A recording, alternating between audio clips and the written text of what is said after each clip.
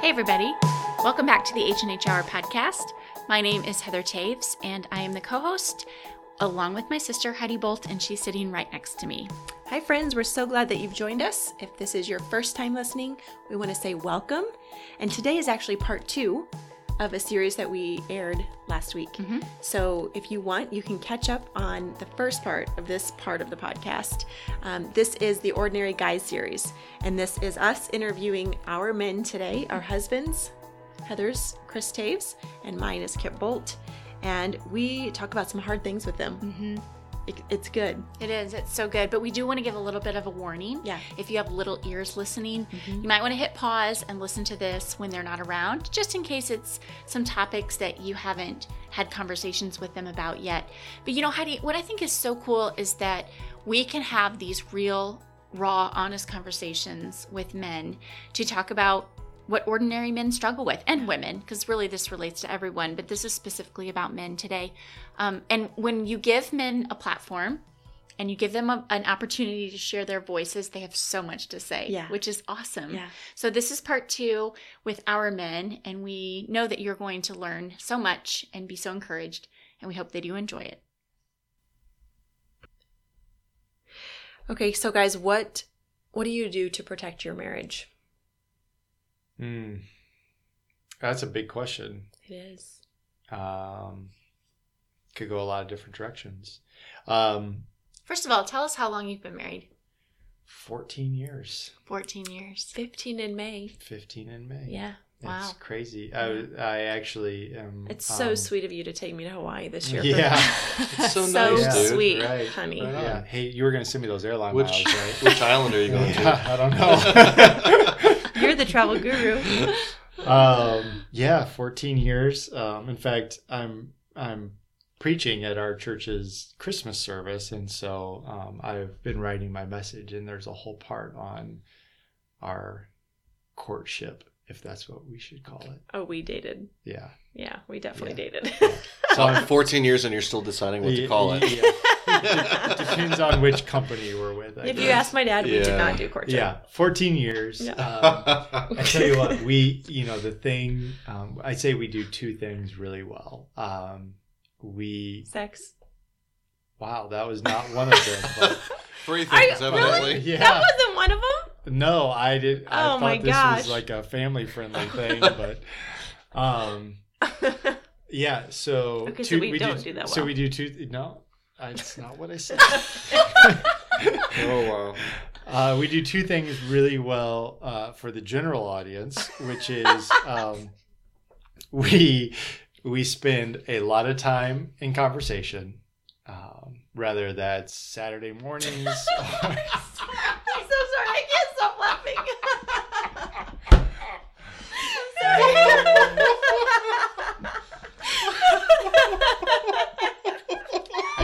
I can't even look at you guys. No idea what your 2 things are. I'm sweating. Honey, I just like you. What can I say? Yeah. Okay. All right. We do 2 things really well.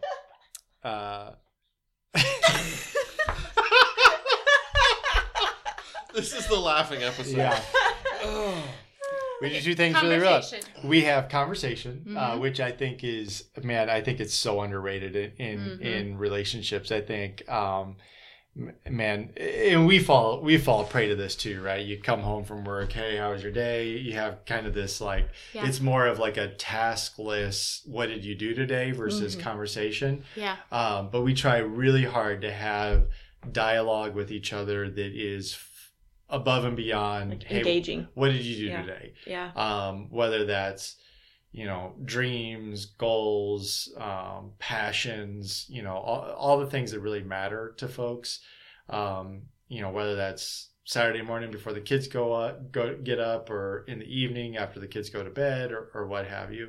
And I think we do a really good job about that. And then kind of this is tandem, right? But is date nights. Even tonight we had a date night. And we are so blessed to have you guys in our lives, to have mom in our lives, to have family that's around, that's willing to watch our kids and provide us the opportunity to go on date night. And we have a babysitter that feels like family. We have a babysitter that feels like family. Man, that is so critical. For so many reasons, right? I mean, it gives you the opportunity to reset. It gives you the opportunity to have a conversation without being interrupted 5 different times. It can provide so much value to a relationship. And so I think those are the 2 things that we really excel at.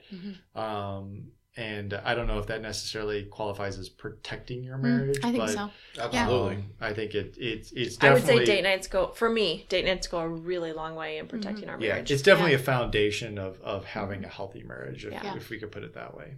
Well, because when I get to sit across from you and not answer questions from anyone else, any littles, and just feel noticed by you and acknowledged and listened to, and then also get the opportunity to listen to you, it connects your hearts. And so and if I could add one third thing, not to be over spiritual or kind of over religion, but man, church, That's good. We have a unique situation in that we help lead a church, but man, we are at church together as a family every single weekend.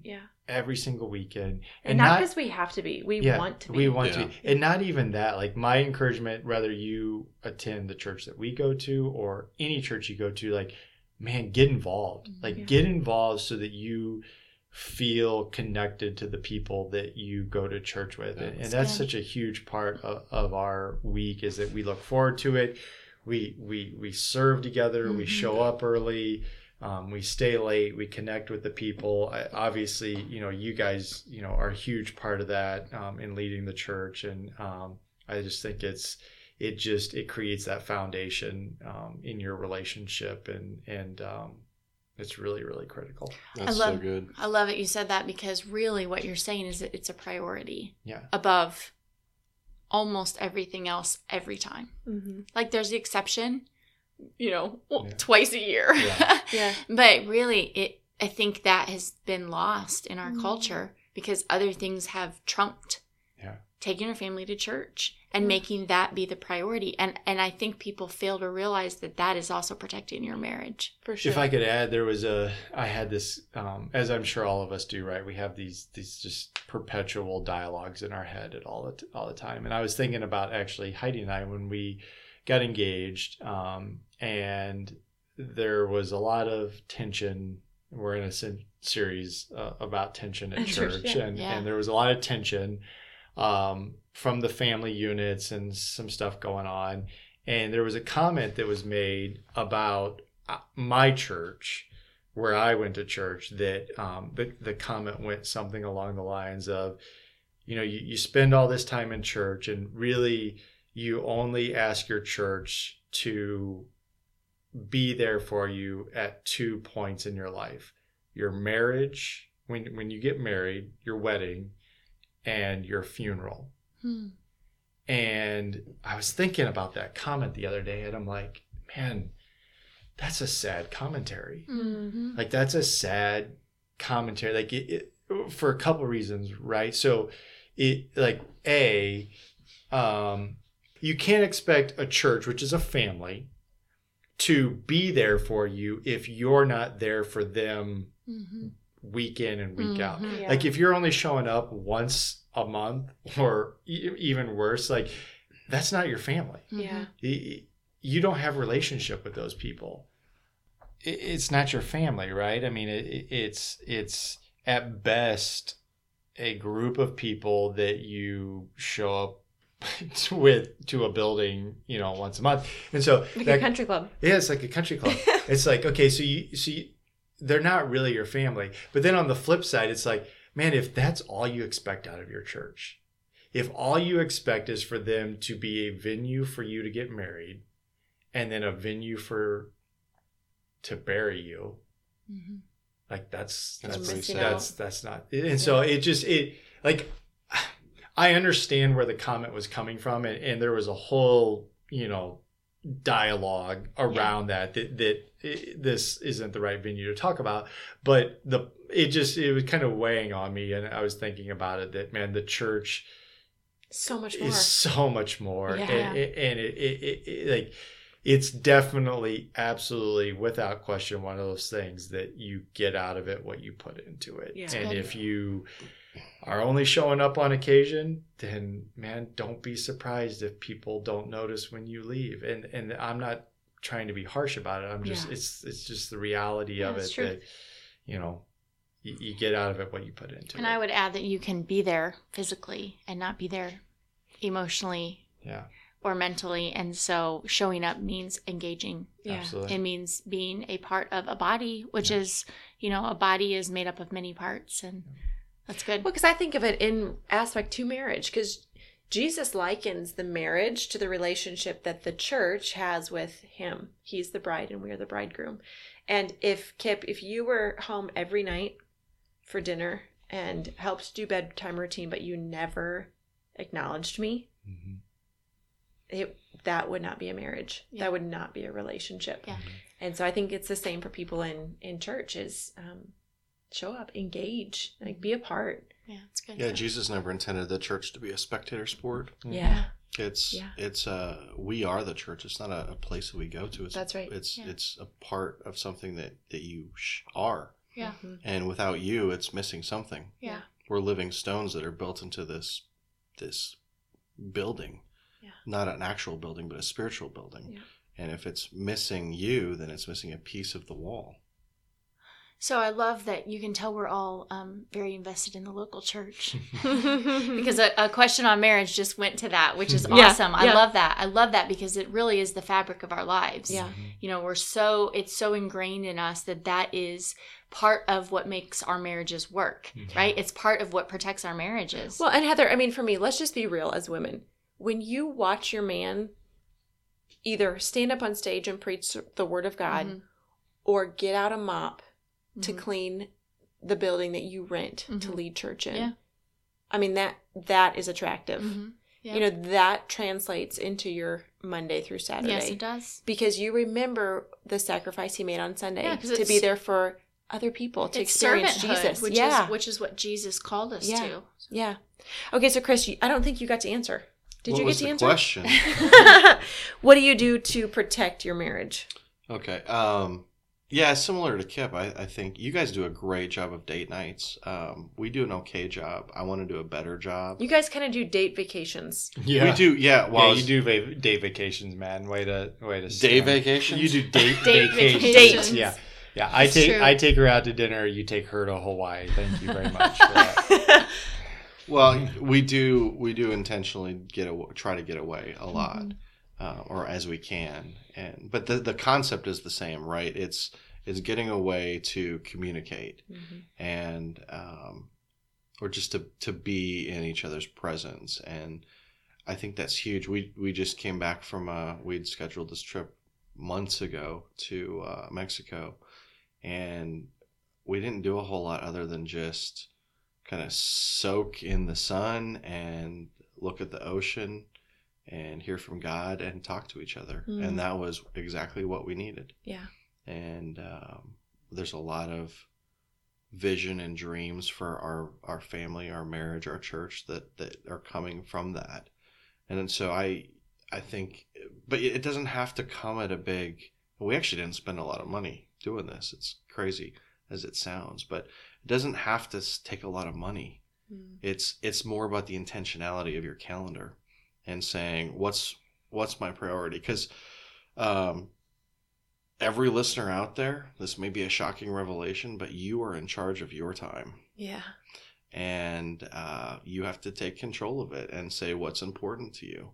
And, you know, maybe most likely that means you have to say no to something so that you can say yes to your marriage. Yeah.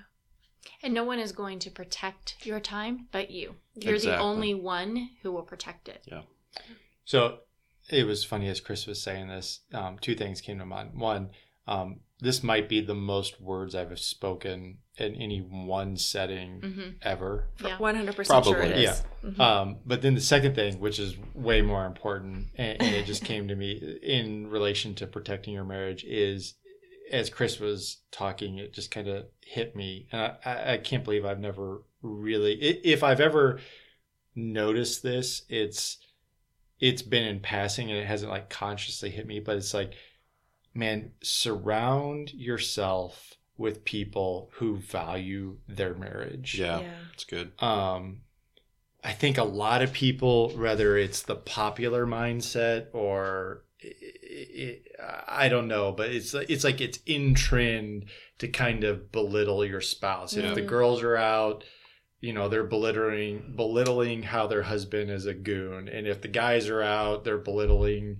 their wife about how she's a nag. Like there's this like culture of belittling the spouse, and so like the reason I think came to mind is obviously we spend the majority of our time socially with you guys, and man, you guys value your marriage. You guys love each other as important. You like each other, and man, that encourages the people that you're around to value their marriages. And I think whether we've intentionally done that or not, the people that we surround ourselves with value their marriages. Good, So find a good marriage around you and ask them what they do.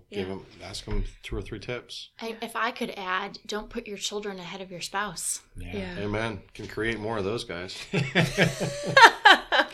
Here's the deal. And have fun doing Not it. always.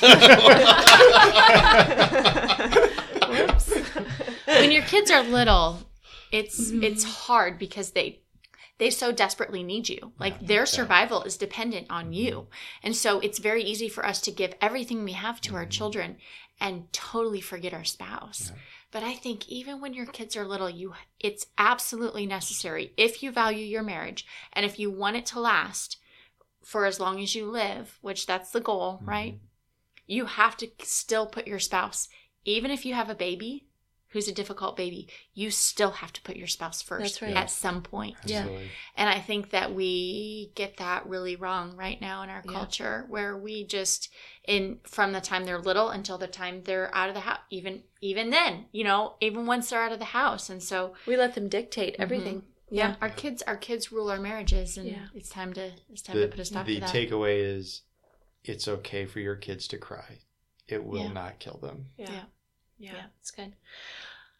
Okay, so all 4 of us have given our lives to leading people to follow Jesus.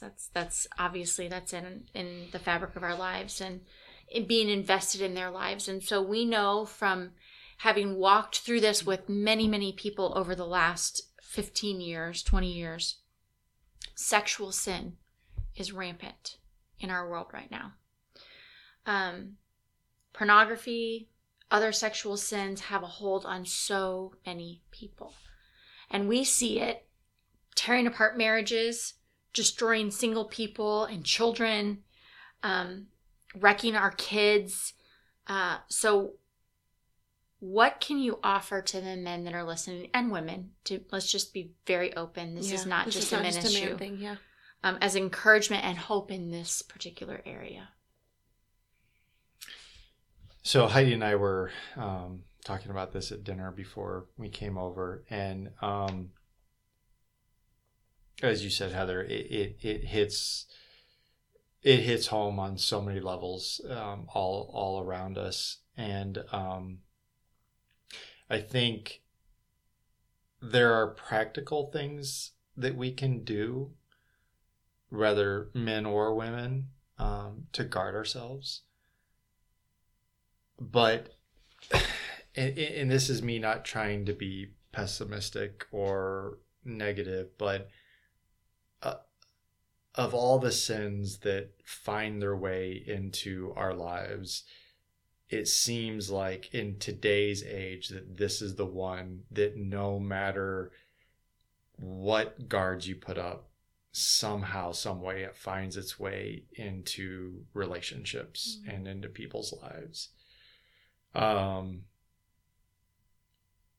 the practical things, right? I mean,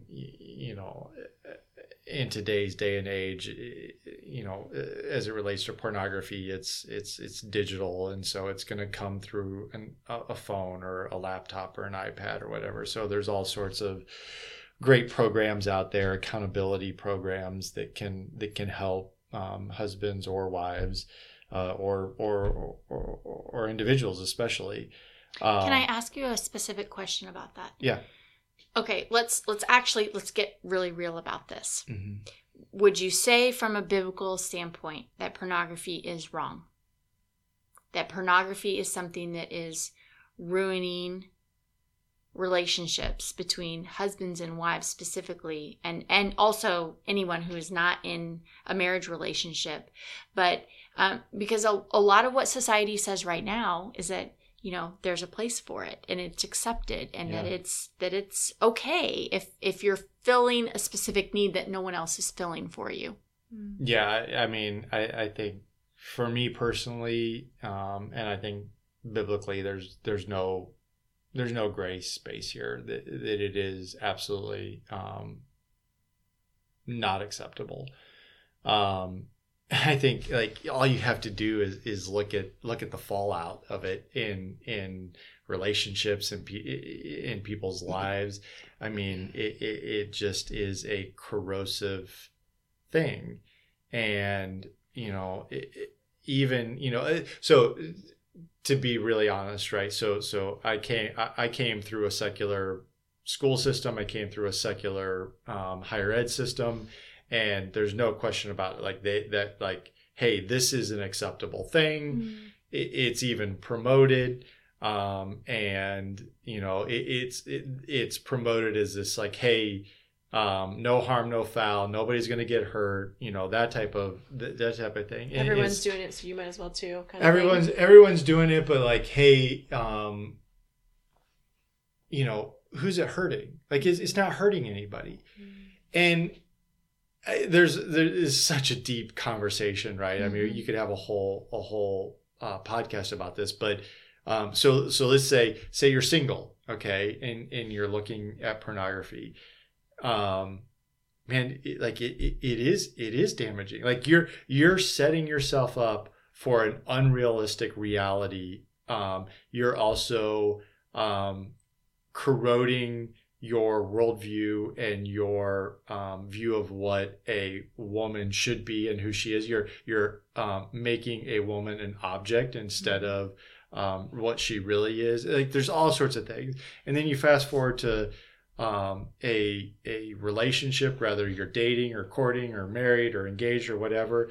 Again, it's there's so many corrosive things about it. And trust me, I'm not at all judging in any way, shape, or form. I'm just saying, as a guy who is subjected to this sin from the time I was young until probably till tomorrow, it's out there all the time. Mm-hmm. It has the absolute opportunity to destroy everything in your life, and we've known mm-hmm. many people who it's destroyed relationships. It's destroyed just about everything that they know. And so to answer your question, there are accountability programs, literally software that you can put on your devices that help keep you accountable. But again, it's kind of like a home security system, right? It only mm-hmm. keeps the honest people honest. If you really want to get around it, you're going to get around it. And so we were having this dialogue at dinner. It's okay, what is, because I feel like there's this disingenuous agenda.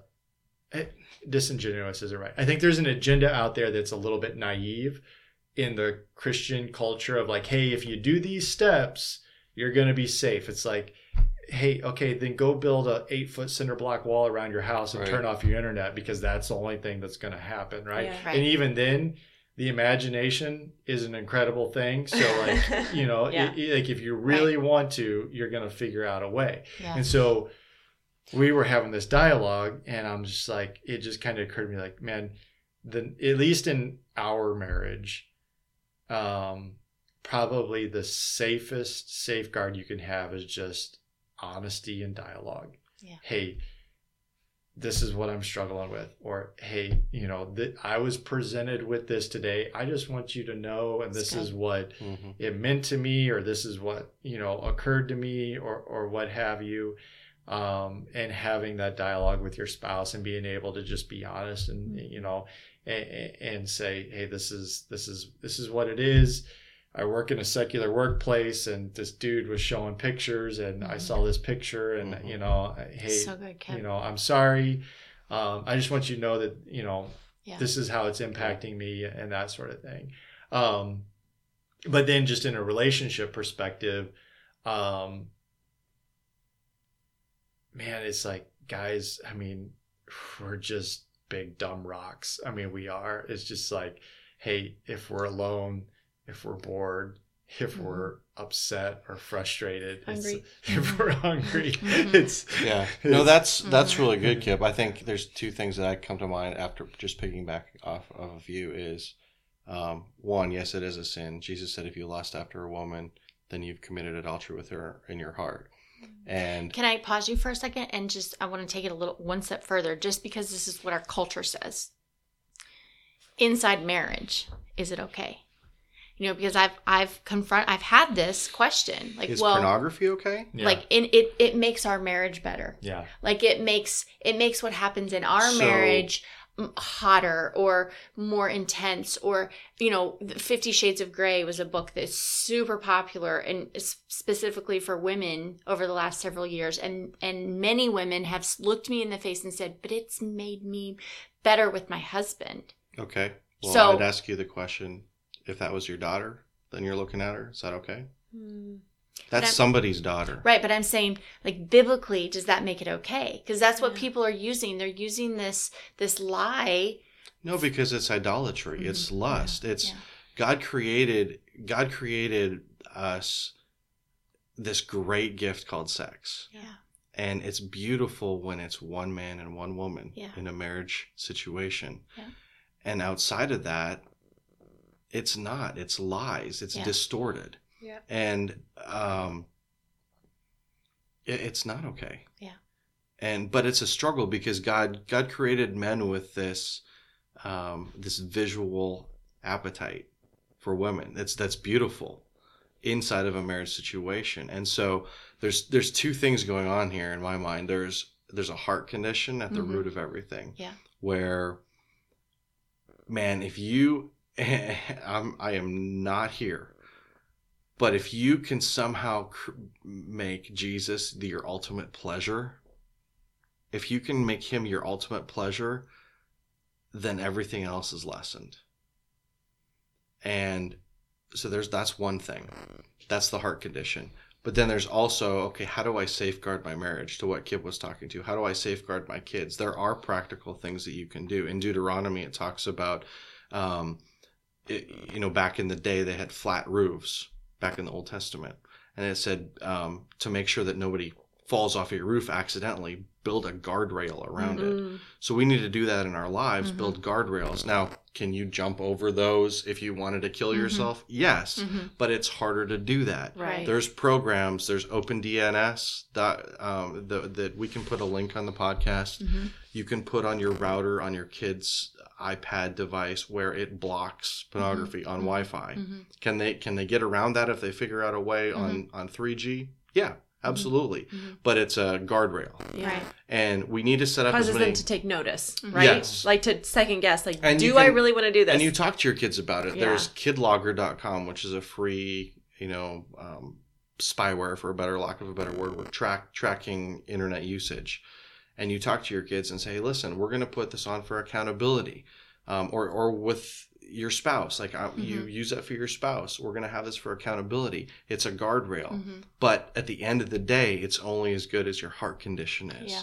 And that pursuit of Jesus comes into play. Yeah. Yeah. But also, I think a healthy sex life in marriage is absolutely huge to battle this. Yeah. Absolutely huge. Yeah. Yeah.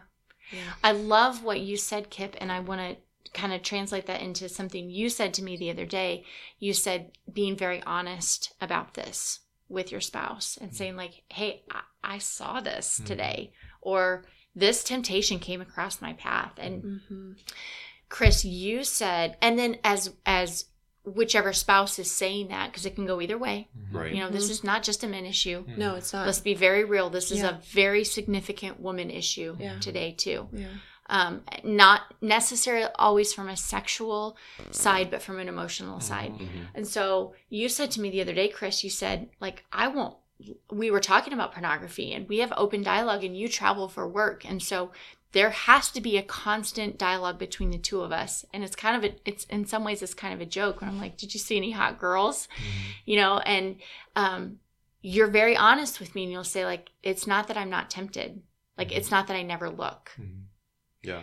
But my heart is yours. And when I do look, I remember I have a wife at home that I am really going good. to remain pure to. That's so good. And what that does for me is makes me go, okay, he's being honest with me Yeah. about the Yeah. fact that he did see someone that caught his eye, Yeah. but he knows he has a wife back here that he's coming home to Yeah. and he's committed to me. Yeah. Well, and how much more comforting for you than to hear like, oh Oh, no, no. I don't think anyone else is hot. It's like, well, then you're a fool. 'Cause Right. there's a lot of hot women There's out a lot there. of beautiful Right. women out Yeah. there. Let's Right. be honest. Yeah. Right. I think of King David, and this relates to what Kipp just said. But King David, he was standing on his rooftop, and he saw a beautiful woman. Now he could have walked away in that moment, Yeah. right?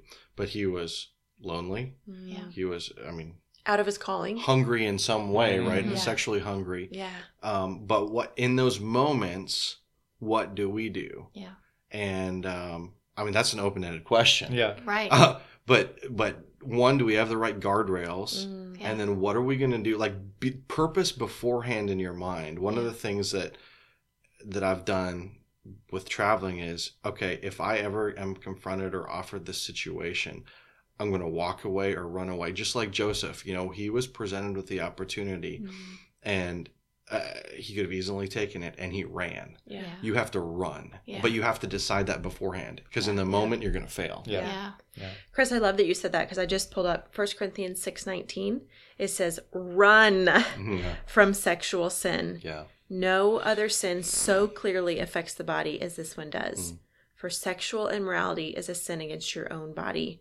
Don't you realize the body is the temple of the Holy Spirit? But I love that the Word of God is so clear. It doesn't leave it, there is no gray there. Like it just says run from sexual sin. Yeah.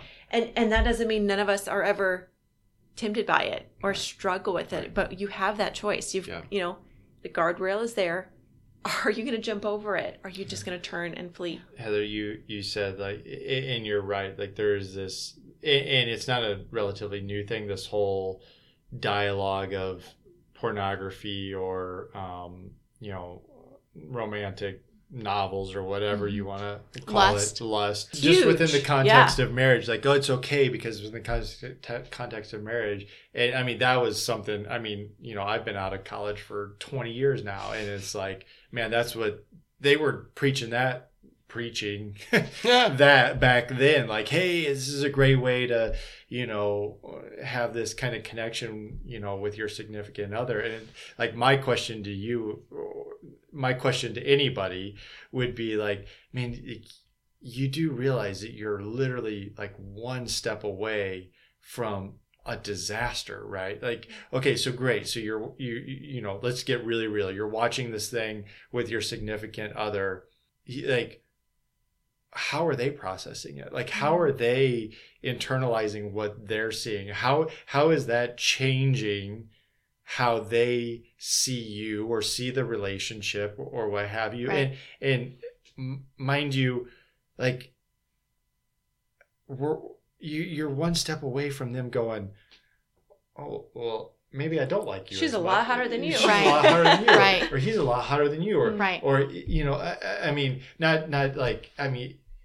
not to sound silly, but like that's the reality. Yes. I mean, that's how it Yes. starts, right? Yes. I mean, that's how you start to see that, and you go, "Oh man, well, let's be really real. What happens is you have this romantic night, you watch this video together, everything's great, and then 3 weeks later you have a blowout fight. Yeah. Yep. You're just pissed off at each other, Yep.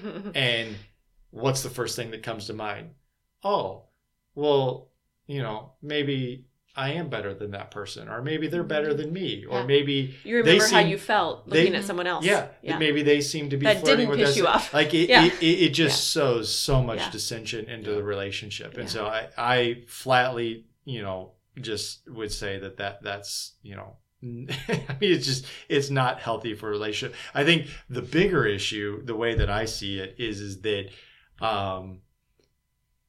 the men that have a strong desire to have healthy, godly marriages that still find themselves caught up in this stuff, or find themselves tempted by it, or find themselves for a season at a period before struggling with it. And you see it, and I know we've had conversations with people, candid conversations, private conversations, where it's like, hey man, I don't want to be a part of it. I don't like that. It isn't something that interests me, but yet I find myself time after time involved in it. And so I think that's I think the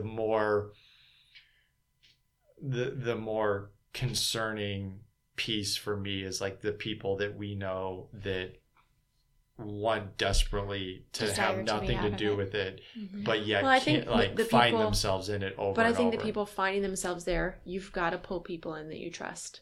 Yeah. Because to just fight it alone, you're going to lose every time. I think it's even deeper than that, Heidi. I think it's truly an addiction. Mm-hmm. I think it's something that we write off as, well, you just need to stop and get over it. And I Yeah. think many, many times you actually need very intensive help.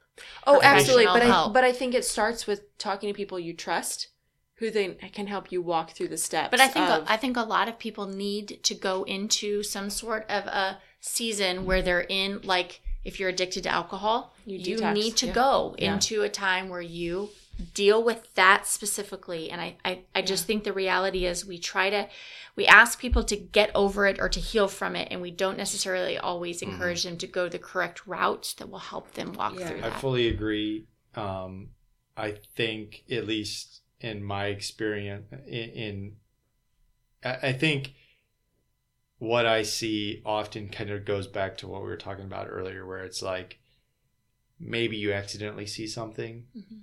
maybe you purposely see something, but your intentions aren't necessarily fully vetted, and then Satan uses that to lie to you. Yeah. Hey, Yeah. you saw it one time, what's one more? Yeah. You saw it 2 times, what's one more? Yeah. Hey, they'll never find out, Yeah. what's one more? Yeah, this isn't Hey, hurting anyone. Hey, this isn't hurting anybody, Yeah. what's one more? And it goes on and on. And then and it's on an like that. addiction, And then yeah. it's an addiction. Yeah. Well, Paul says, you have these two opposing forces fighting each other, and he says you've got the sinful nature, which is actually crucified with Christ, but yet I find myself doing these things that I don't want to do, Yeah. and we've all been there, right? Yeah. Mhm. But we have the Spirit within us, and it's this battle. Yeah. But he says we have the Spirit, and the Spirit gives us desires. Yeah. So we're fighting these other desires, but the Spirit gives us the ultimate desire, which is that passion, that pursuit, that pleasure of Jesus. So John Piper says it the best. He says, you fight pleasure with pleasure. Mm. And that's the best thing that I've discovered for my life is I fight the pleasure of sin with the pleasure of Jesus. Mhm. Mhm. And I'm not perfect at it, Mhm. but that's been really helpful for me. That's really good. Mm. Okay, I want to talk a little bit about our kids, Sweet. because I think that for I would say our generation, this was not something was talked about at all. And I think we're now living in a generation of adults that are our age that have extreme addictions to pornography and sexual sin because it was not talked about Yeah. very much. And so I think that we are, as a generation of parents, doing a better job of talking about it with our kids from an early age. What are you doing specifically with your boys? I think you guys have younger boys. We have a middle schooler. So what are you doing to talk with them about it? Do you think it's important to talk with them about it? Talk to us a little bit about that. I think it's important at every stage. Obviously when they're younger, we've talked about with Benny, hey, what happens, and Jules, what happens when we see bad pictures? Right. And we talk about bad pictures, and we don't have to label them exactly, but as they grow older, it gets more specific. But I think it's just like a marriage. The most important thing is communication, and keeping that open dialogue so that you can get to their heart condition and know their heart condition, and like make it a constant thing at bedtime routine. Like, hey, what's going on? Whether it's not just the subject of pornography, but whatever it might be. Like, hey, what happened today? What's your heart experiencing today? What did you see today? And if because you're conditioning them to do that eventually with the Holy Spirit. Yeah. And the Holy Spirit will convict them. But if they're in that routine and that rhythm, I think it's going to be a much better conversation. And then they're going to be quicker to, because they're not going to be perfect. We're not raising perfect children. No. But they're going to be quicker to repent and turn from those things and then tell you, versus it becoming a stronghold in their life. Yeah. That's really Kipp, good. what would you say as the dad of a 4-year-old and a 7-year-old right now, and a 2-year-old, but she's really little, about, I've heard people say before, like, well, this just isn't a topic we need to talk about. They're too young. They wouldn't understand it. To be honest with you, it's awkward for me. Not having the conversation. My challenge is trying to have the age appropriate conversation. It's like how much is too much? How much? I don't want to talk to them like they're idiots, but like I don't want to say something and they're like, oh, we didn't know about that. What are you talking about, Dad? So it's just like this age appropriate conversation, and I'm kind of way out over my skis on it, to be honest with you, and I'm kind of just fumbling through it. But we have had a conversation with our oldest, and to our we were happy to find out that, like, as we're having this conversation, he's pretty naive. He's totally naive. He's just like, I don't know what you're talking about. Like he pretty much, we had this book that you guys shared with us that is kind of like an age appropriate book, type of thing, just talking about good pictures, bad pictures, and like a third of the way into the book, he was totally just checked out. He was just like, I have no idea what you're talking about. I don't care. He's looking out over, like, looking for squirrels to hunt. Yeah, we were like, yes. Which is awesome. Yeah. Hunt those squirrels. So that was definitely a relief, but at the same time, it's like, it's coming, right? Yeah. I mean, it's going to come where we're going to have a conversation with him. And when we do, or we're going to have to continue to have a conversation with him, and like something's going to click at a point, and we're going to realize, like, okay, like this has now become an issue. I think the most important thing for any listener, whether you're a parent or a single, or you want to have kids someday, is to remember that where you first hear about something is what it cements in your mind. Yeah. It creates those synapses that make you believe that is truth. Yeah. And so for our kids, and we've even done this illustration in school where we create this brain with Play-Doh, and then we use these little tools to create grooves of new information. And the information that flows down those grooves that causes our brains to believe that is the truth on that subject. Right. For me, for Kipp, I want our kids to hear about things like pornography and sex and immorality from us first. Yeah. Because they're going to hear about it from their neighbor kids, from their baseball kids, from their schoolmates, from their church mates. Yeah. They're going to hear about it. So if your head is in the sand, you've already missed it. Yeah. Right.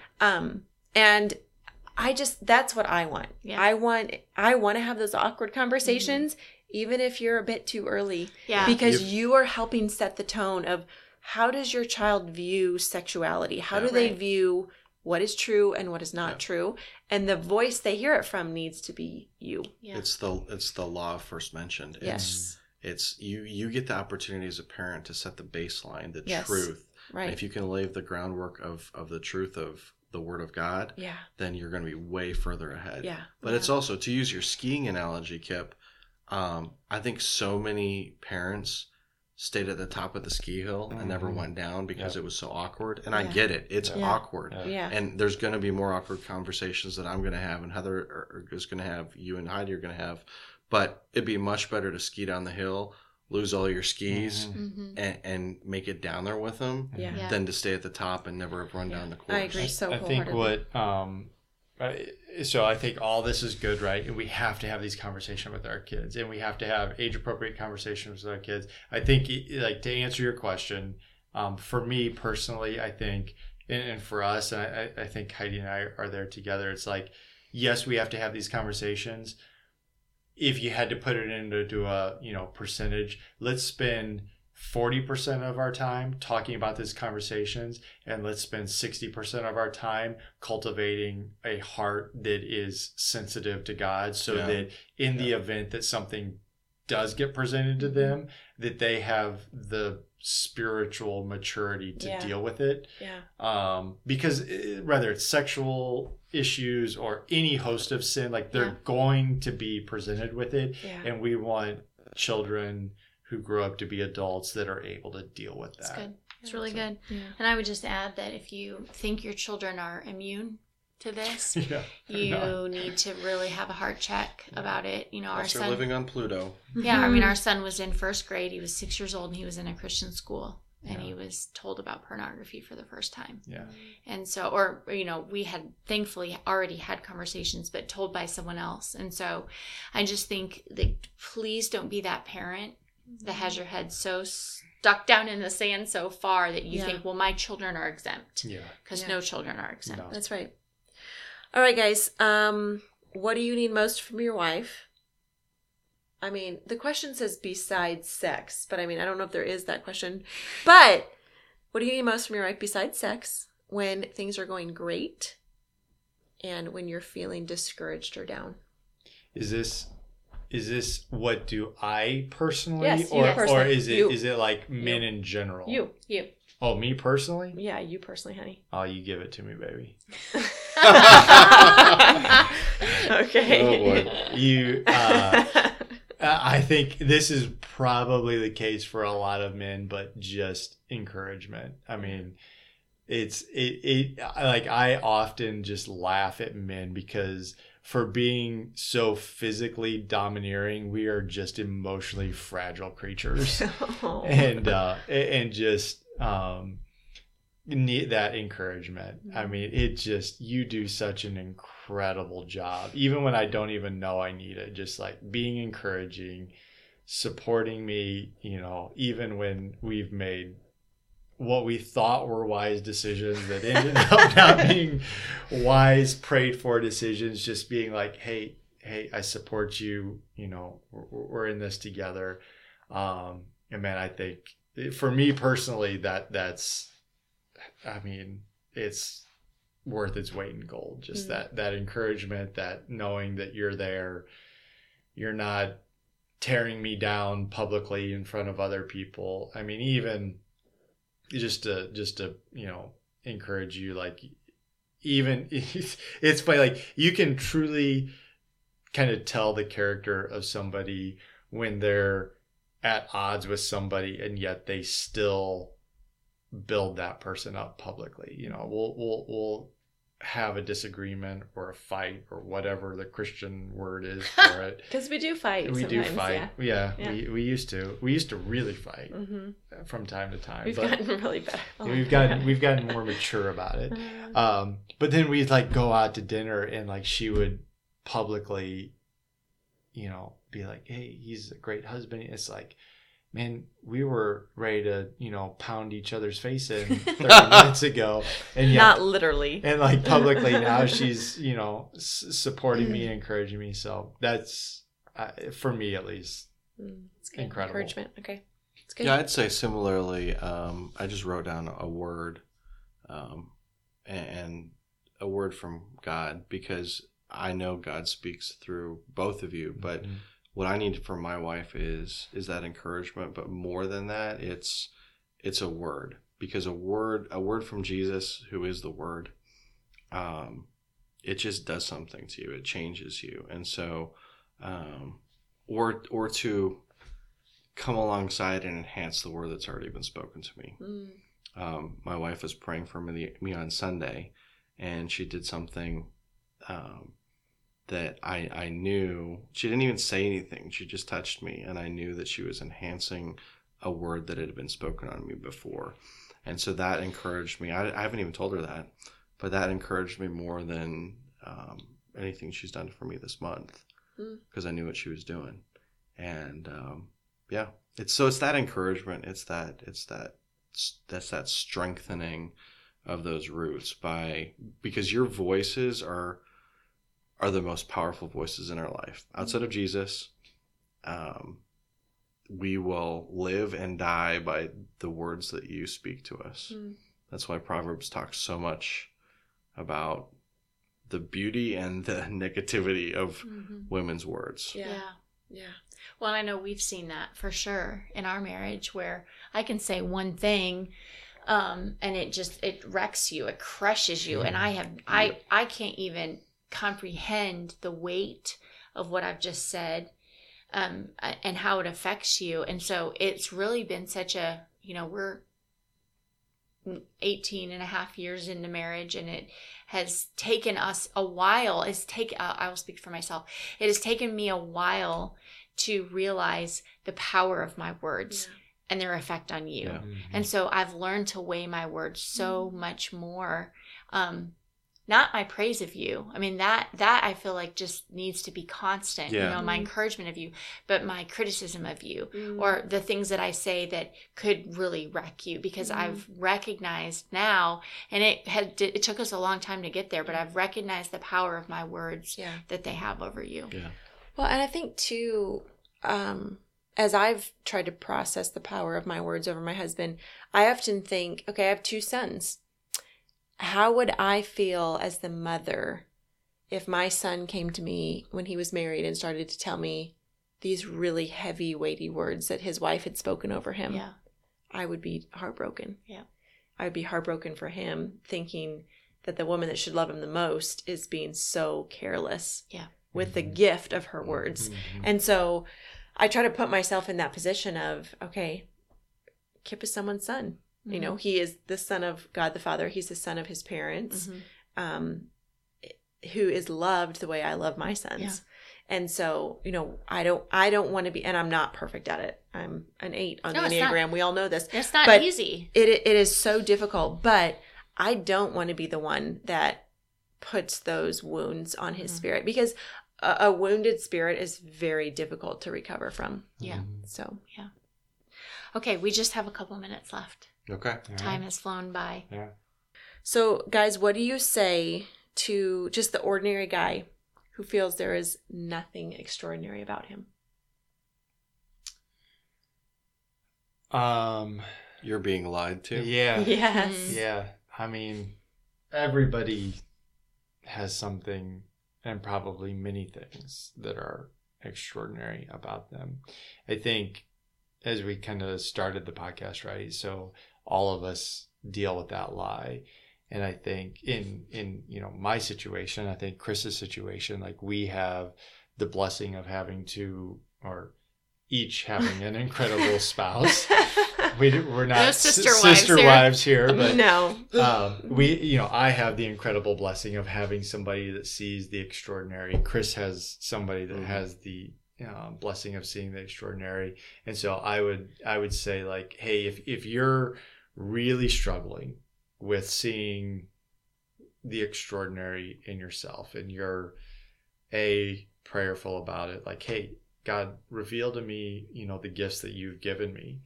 And then B, find somebody that can be your encourager. Find somebody that can see the things that you can't see, because oftentimes, right, people that are close to us are able to see the qualities in us that maybe we're kind of blind to. Whether you're a guy or a girl, find that friend. If you don't have a friend, make a friend, or go find somebody within your church or your community that has discernment and wisdom, that can say, hey, this is what I see in you. This is what I see is a promising, attribute or personality trait, or something that's extraordinary about you, and then cultivate that. Yeah, I'd say similarly is your identity is so important. You have to fight for it. Just like Jacob fought with God, and he fought him all night long. And it was a struggle. He wrestled with him. But at the end of the night, God gave him a new name. And I think that's been my process is understanding, not fighting with God, but just being so desperate enough to hear from God that you press in and keep seeking and knocking and asking, that he being that relentless, that he tells you, he downloads to you who you are. And that's an ongoing thing where you have to walk in the confidence of who he made you to be. You have to be reminded of that, and it's got to be refreshed in you. And so it's seeking him first. I don't know however way to say it. It's making him the ultimate pleasure, the ultimate desire, and going after him so strong that everything else is secondary. Well, and Chris, that analogy, I love that. It's interesting you say that because I've thought about that story a lot this week of just Jacob wrestling with the angel of the Lord. And the interesting thing is the angel of the Lord didn't offer the blessing first. Jacob asked for it. Yeah, to ask for it. So he said, basically, God, tell me something good about me. Yeah. God, encourage me. God, give me, I'm not letting go of this wrestle until you bless me. And that's when God blessed him. Yeah. It was that persistent pursuit of, I will find something good in this. And that's there's a theme in what I've been talking about tonight is this persistence of God, and just not, he pursues us so relentlessly, but he wants that from us. There's something about if there's an individual or a group of individuals that's hungry for him, that he shows up. Yeah. And is desperate enough for him that he shows up. So good. And wants to know their identity so much as a son or daughter of God that he will show up. Yeah. But it's a wrestling match to get there. That's good. Guys, this has been fun.